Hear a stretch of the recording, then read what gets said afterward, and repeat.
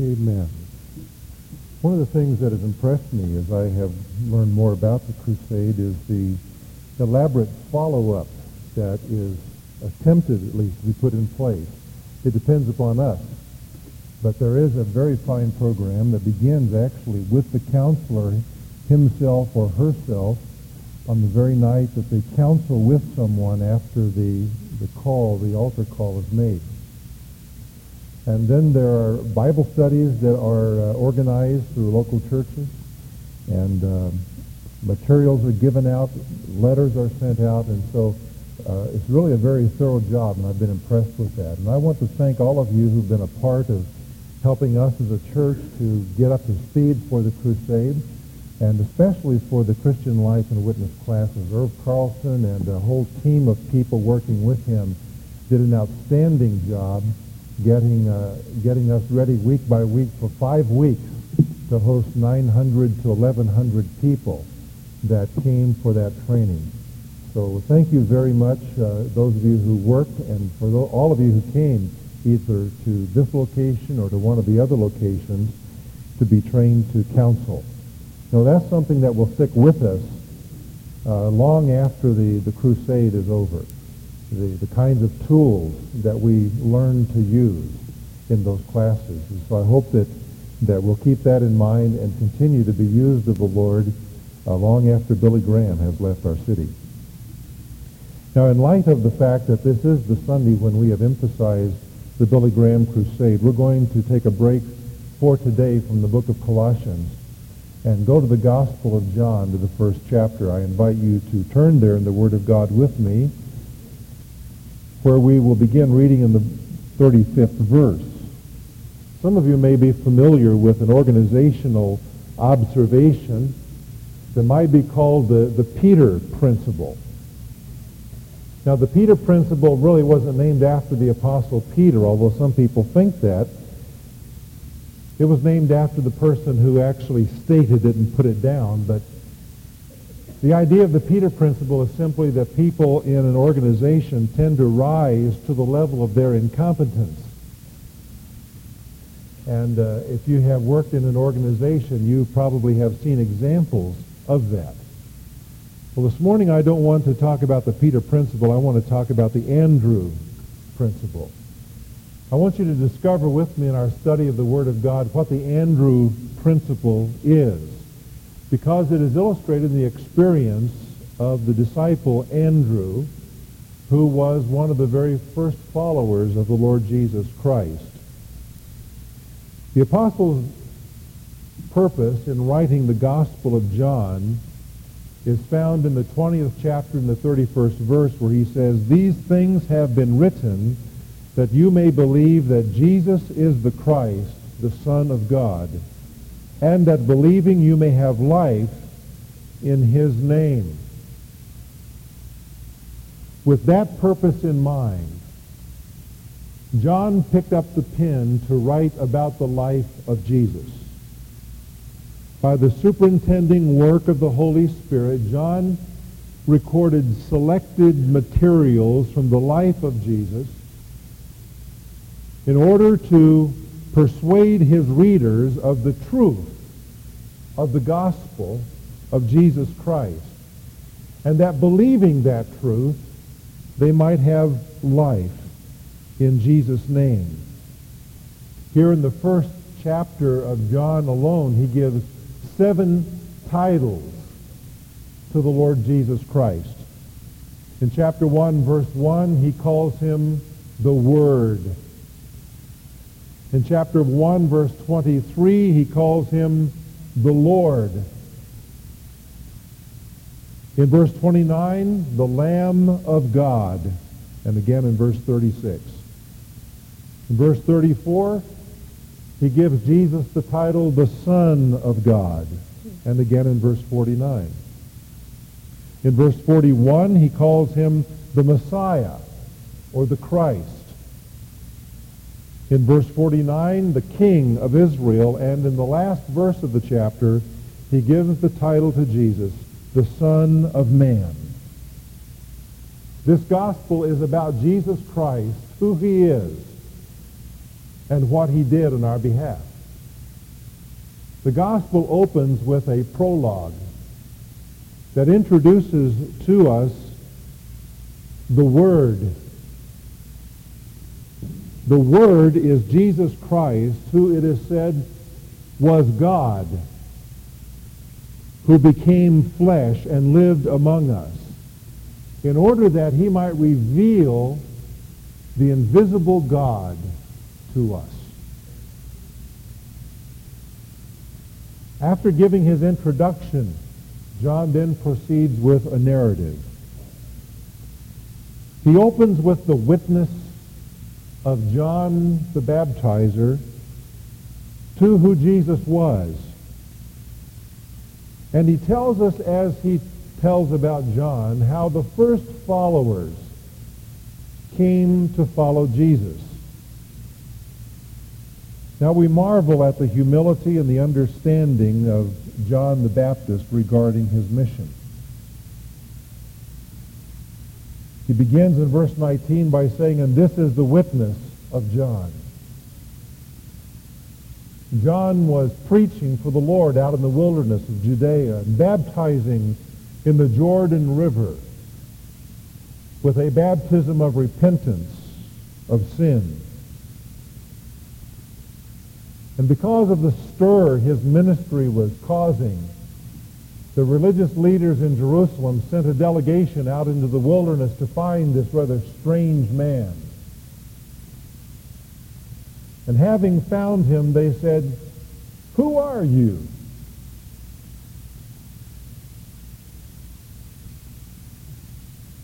And John said, "Well, I'm not Elijah, and I'm not the prophet, and I'm not the Christ." But John said, verse 23, "I am a voice."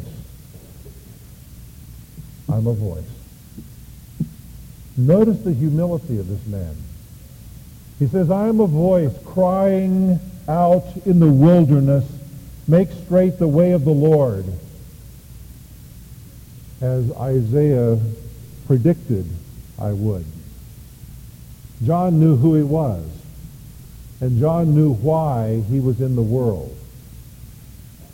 These same people say, "Well, John, why are you baptizing if you're not someone who's important?" And John answered in verse 26, "I baptize in water, but among you stands one whom you do not know. It is he who comes after me, the thong of whose sandal I am not worthy to untie." John knew who he was. He knew he was the forerunner of Jesus, that he was sent by God to prepare the way for the Messiah, to cultivate the hearts of the people of Israel so that the Messiah might come and sow the truth of God.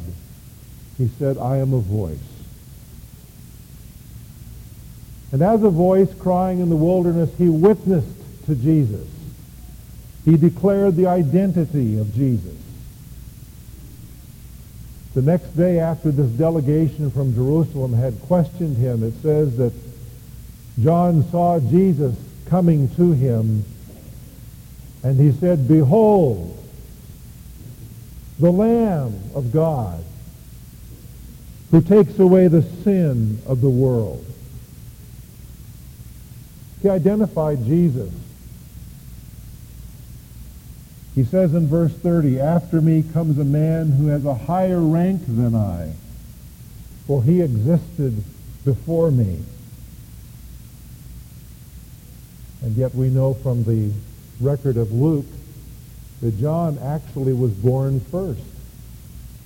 And yet John says, "He existed before me," a testimony to the pre-existence of Jesus Christ. He existed eternally before John.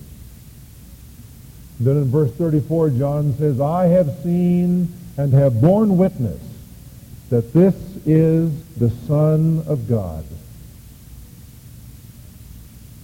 Notice the understanding of the mission that characterized this humble prophet.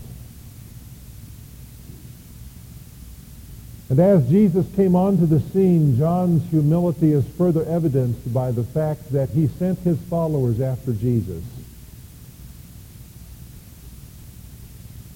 We see this not only in the text that we're going to read, but we see it in chapter 3 and verse 22, where it says, "After these things Jesus and his disciples came into the land of Judea, and there he was spending time with them and baptizing. And John also was baptizing in Aenon near Salim, because there was much water there, and they were coming and were being baptized. John had not yet been thrown into prison. There arose therefore a discussion on the part of John's disciples with a Jew about purification. And they came to John and said to him, 'Rabbi, he who was with you beyond the Jordan, to whom you have borne witness,'" that's Jesus, "'behold, he is baptizing, and all are coming to him.' John said, 'A man can receive nothing unless it be given him from heaven. You yourselves bear me witness that I said, I am not the Christ, but I have been sent before him. He who has the bride is the bridegroom.'" That's Jesus. "But the friend of the bridegroom," that's John, "who stands and hears him, rejoices greatly because of the bridegroom's voice. And so this joy of mine has been made full." And then look at this statement. "He must increase, but I must decrease." Here is a man who has been significant on the scene of Israel, howbeit for only a few months. And yet pride has no place in his life. He says, "I must decrease. He must increase." John was not a follower of Jesus. Not that he didn't know who he was and didn't believe, but John was an Old Testament prophet, the greatest of them. He was not a follower of Jesus, but he was the forerunner of Jesus. He played a unique role in the plan of God. You and I need to be like John. We need to understand that God has a role for us. It's not to be John the Baptist. I'm glad. I enjoy my head. But we have a role. And we will fulfill that role as we also have a spirit that says, "He must increase. I must decrease."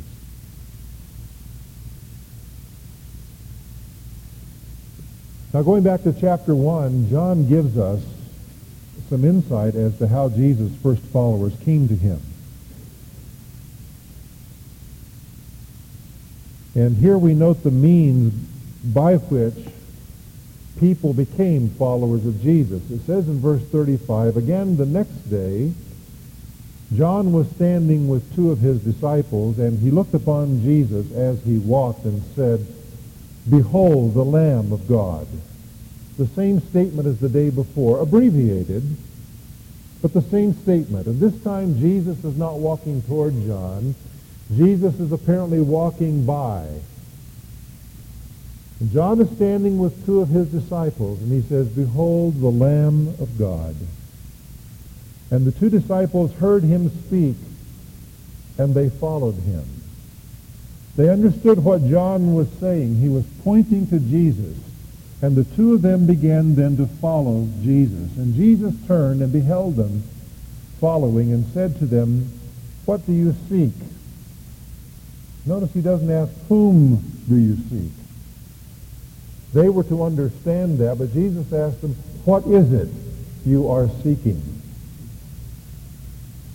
And they said to him, "Rabbi," which is translated teacher, "where are you staying?" You see, they answered with a question. The question really implies, we want to come and spend time with you. We want to be with you. We declare that you are a teacher, a rabbi, a respected scholar of the law. We want to be with you. Where are you staying? And Jesus said to them, "Come. Come and you will see. And they came, therefore, and saw where he was staying. Now, we don't know where that was. It may have been a simple structure made out of cloth or out of palm branches, a temporary place, undoubtedly. And Jesus invites them to come and to spend time with him.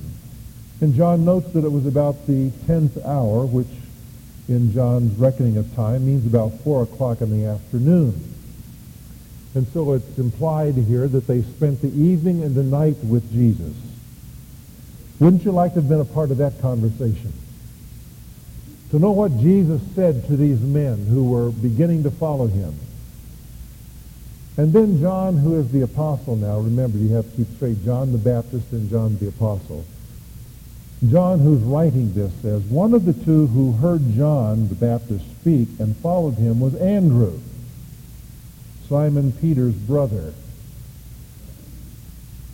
He found first his own brother Simon and said to him, we have found the Messiah, which translated means Christ. He brought him to Jesus. And so the text suggests to us that the next day, the very next day, after having spent some time with Jesus, Andrew and whoever it was with him, and by the way, it's most likely that it was John who's writing this. John does never identify himself in his writing. He is a man who defers, who is reserved. And so he always refers to himself in some hidden way, some third-person way. And most likely it was John who's writing this, who was with Andrew that night with Jesus. And it says that it was Andrew who first found his own brother. Now, exactly what that means we don't know, because the language allows room for 2 or 3 different interpretations. It could be that it means that this was a priority to Andrew, that first he had to find his brother before he found others. Or it could mean that Andrew and John were both going out to look for their brothers. John had a brother too. What was his name? James. James and John, the sons of Zebedee. But it was Andrew who found his brother first, not John. So it could be taken either way. The point is that Andrew, as John records it, immediately went to tell his brother. What we see in this text, and a little broader text than I've read, is the means by which people became followers of Jesus. First of all, they became followers of Jesus through public proclamation of a preacher. Here I'm thinking of John the Baptist, who pointed to Jesus, behold the Lamb of God. And as a result of that, his followers began to follow Jesus in time. The first two were Andrew and John. When I think of the public proclamation of a preacher and people coming to Christ, I think of people who are like Billy Graham, in particular, who are gifted as evangelists in that public proclamation way. They're able to stand before audiences and to preach the gospel with such simplicity and such power by the Holy Spirit that God uses that gift of evangelism to reveal Jesus Christ to them. And they respond to that. You and I have a rare opportunity next month to invite our friends to go and to hear Dr. Billy Graham. Now, this will be probably the second to the last of his crusades. His last one will be in Charlotte this fall. It's a historic occasion, because after preaching Christ now for some 40 years, his voice in a crusade setting will no longer ring across America. But it's a unique opportunity also, simply because he is a messenger from God. And he is one who, like John the Baptist and many, many others down through the history of the church, have publicly proclaimed Christ. And God uses that to bring people to himself, even as we have heard this morning in testimonies. Andrew, and John began to follow the Lord as a result of John the Baptist's ministry of public proclamation. Secondly, we see a personal call of Christ. We didn't read all the way to verse 43, but you notice in verse 43, it says, "The next day Jesus purposed to go forth into Galilee, and he found Philip. And Jesus said to him, 'Follow me.'" And so here we have the personal call of Christ. There doesn't seem to be any human intermediary. It's just the Lord Jesus coming to this man and calling him to follow himself. And I think here of those people who come to Christ through the impersonal means that are available today of television and radio and gospel tracts and videos, where there isn't another person necessarily. Obviously, people have prepared these tools and so on, but through the proclamation of the message in an impersonal means, Jesus Christ just directly speaks to the heart, and the person begins to follow Christ. But then we have a third means by which people become followers of Jesus, and that's in our text, where we have Andrew going to Peter, his brother. Somebody said this is the best service that Andrew rendered to the church. Andrew was a wonderful man. And when we see him in the Scriptures, he's often some sort of intermediary that's bringing people to Jesus. Be it a little boy with loaves and fishes, or if it be the Greeks who came to see Jesus. Andrew is people who's always just ushering people into the presence of Jesus. He's a wonderful man. But his brother, probably his older brother, far outshines him in church history. For this, of course, is Peter, who would stand on the day of Pentecost on behalf of the Lord and the church that was being born and preach the gospel, and 3,000 would be saved. And he was the one who was used of God to go to Cornelius, and there in Cornelius' household opened the door to the Gentiles of the world to be saved without having to become Jews in the process. The gospel was for Gentiles as well as Jews. So Peter was a great, great servant of Christ. Here we have Andrew doing his part in that. The best service he rendered to the church was to bring his brother to Christ. Andrew didn't know that, of course. Andrew knew his brother, and apparently Peter was not a strong man. We think of him being impetuous, and he was. But he was not a strong man. He was like water in some respects. But Jesus said, you know, you're going to be a rock. Isn't that amazing? Jesus was able to look into Peter and see him for what he could become, not for what he was at that moment. He said, you're going to be a rock, Peter. Andrew didn't understand what that meant, nor did Peter, undoubtedly, at that point. But just think of what service Andrew rendered, what an effect his life had because he went to his brother Peter. And you and I witness to people, and we invite people to go to the crusade, and we give tracts out, and we have no idea what this person is going to become, or what God has in mind for that one. Charles Kimball had no idea that that little boy, not a little boy, but a teenager in his Sunday school class in that church would ever become the great evangelist Dwight L. Moody. He just decided that this young lad needed the Lord pretty badly, and so he went down to the bookstore, and as history tells it, he went into the bookstore and he got scared, and so he went back out in the street, and then he decided he'd go back in, and he went back in. He was finally able to corner Dwight Moody, and he witnessed to him, and as a result of that, Moody came to faith in Christ. Just a teenager. That's all he was, just a teenager. And yet, as a result of Kimball's simple witness as a Sunday school teacher to a boy in his class, indirectly he shook England and Ireland and Scotland and America with the gospel of Jesus Christ.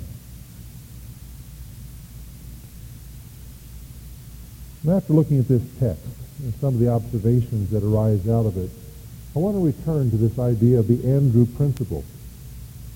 And here's what I believe the Andrew principle is. Most often, people become followers of Jesus when they are brought to him by a person they know. Now, that's nothing real profound, is it? But it's very important. Most often, people come to Christ, become followers of his, when they are brought by a person that they know. We don't have time to go on and read about how Philip went and found Nathanael and said, "We found the Messiah." And Nathanael became a believer.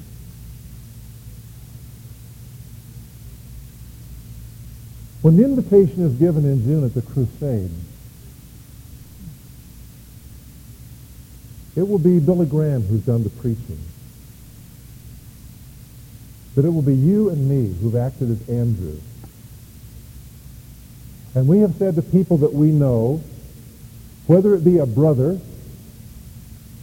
as in the case with Andrew and Peter, or whether it be a friend, as in the case with Philip and Nathanael, if there are people who come forward in that crusade, most of them will come forward because they've had a relationship with you and me, and on the basis of that, they said, "Sure, I'll go. I'll be a part of it. I'll go and see what he has to say." The Andrew principle is that most people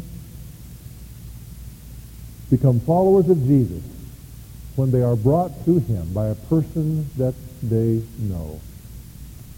And my challenge to you this morning is this. Will you apply the Andrew principle to your life, especially in these coming weeks? I know that some of you have been praying for friends. Some of you filled out a card that we called Operation Andrew, in which you have, over the last weeks, been praying for specific individuals, asking God to prepare their hearts and to give you the opportunity to invite them to come. Now, even if you haven't been doing that, it's not too late to say, "Lord, I want to follow the Andrew principle."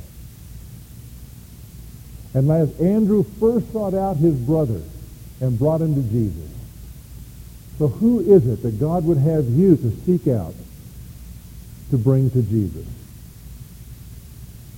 You say, "Well, that's a scary thing to do." Well, not really. It's only scary because we're afraid that we'll be rejected.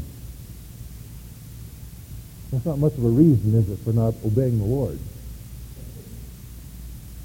I think it was D.T. Niles who first said, evangelism is just one beggar telling another beggar where to find bread.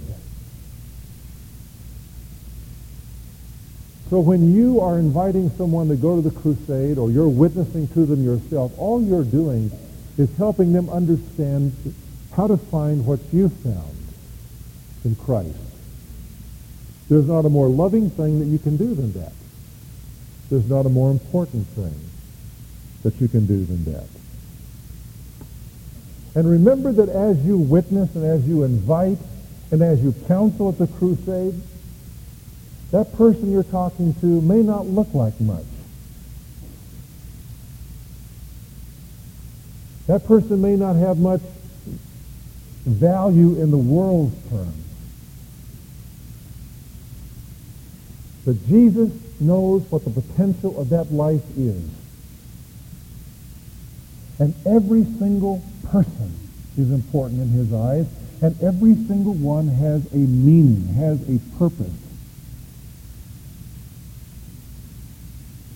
And so remember that as you're dealing with this person, you're dealing with someone who's filled with potential that Jesus knows about, and you're simply bringing them to him, that they then might open their hearts and receive him, and he can save them from sin.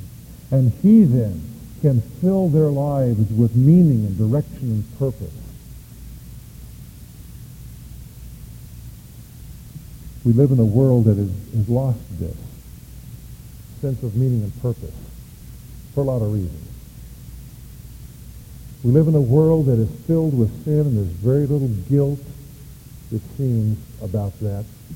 Very little sense of lostness, very little fear of God.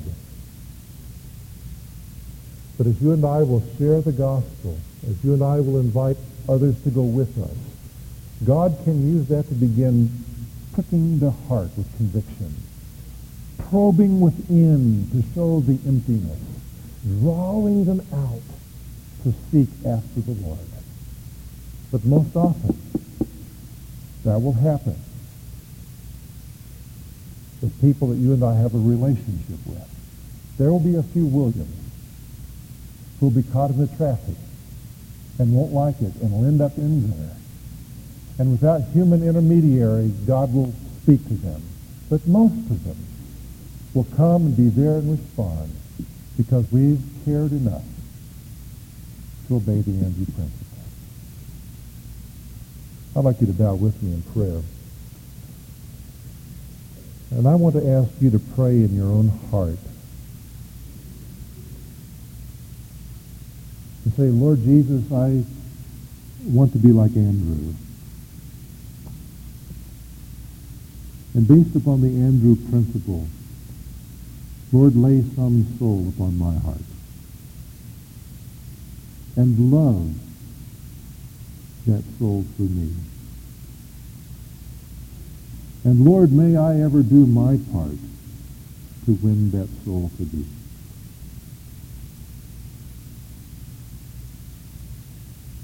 Is there someone or some several who come to your mind right now? I hope so.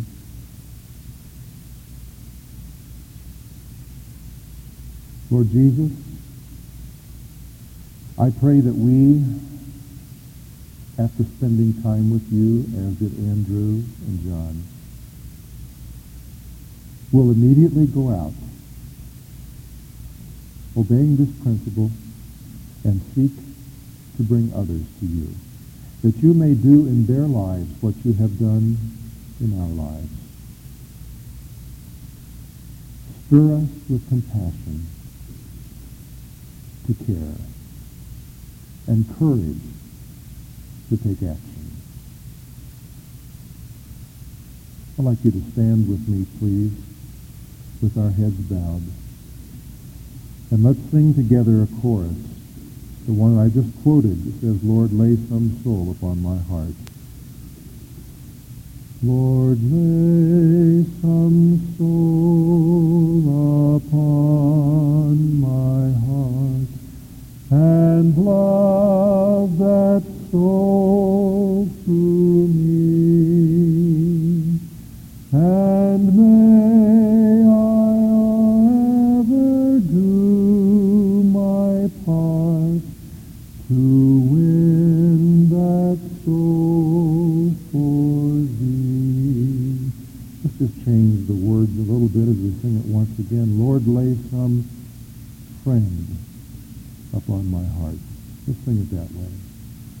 Lord, lay some friend upon my heart, and love that friend through me, and may I ever do my part to win that friend for thee. Lord, may that truly be the prayer of our hearts.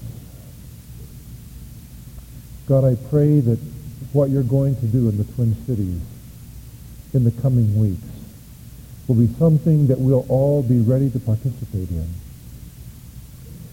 May none of us, Lord, look back upon it later and say, oh, if only I had done this or that, if only I had invited, if only I had.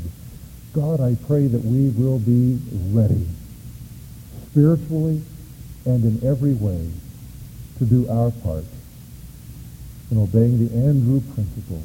In Jesus' name, amen. We're dismissed.